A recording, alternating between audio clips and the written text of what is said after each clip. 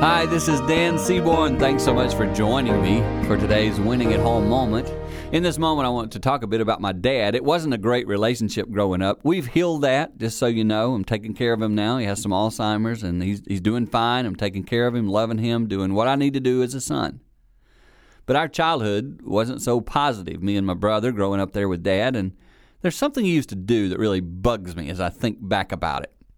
There's something he used to do that bugged me for years. It was this. I would mow the whole lawn, and when I got right to the end, Dad would take the lawnmower and do the last couple of strips. It was a push mower. And I remember thinking, why is he doing that? Now looking back, he wanted to be able to say, finished mowing off the lawn. As parents, can I tell you, don't do that. Don't try to take credit for something someone else in the family is doing. Give them honor. Give them due for their hard work. That's something that will help you grow and win at home.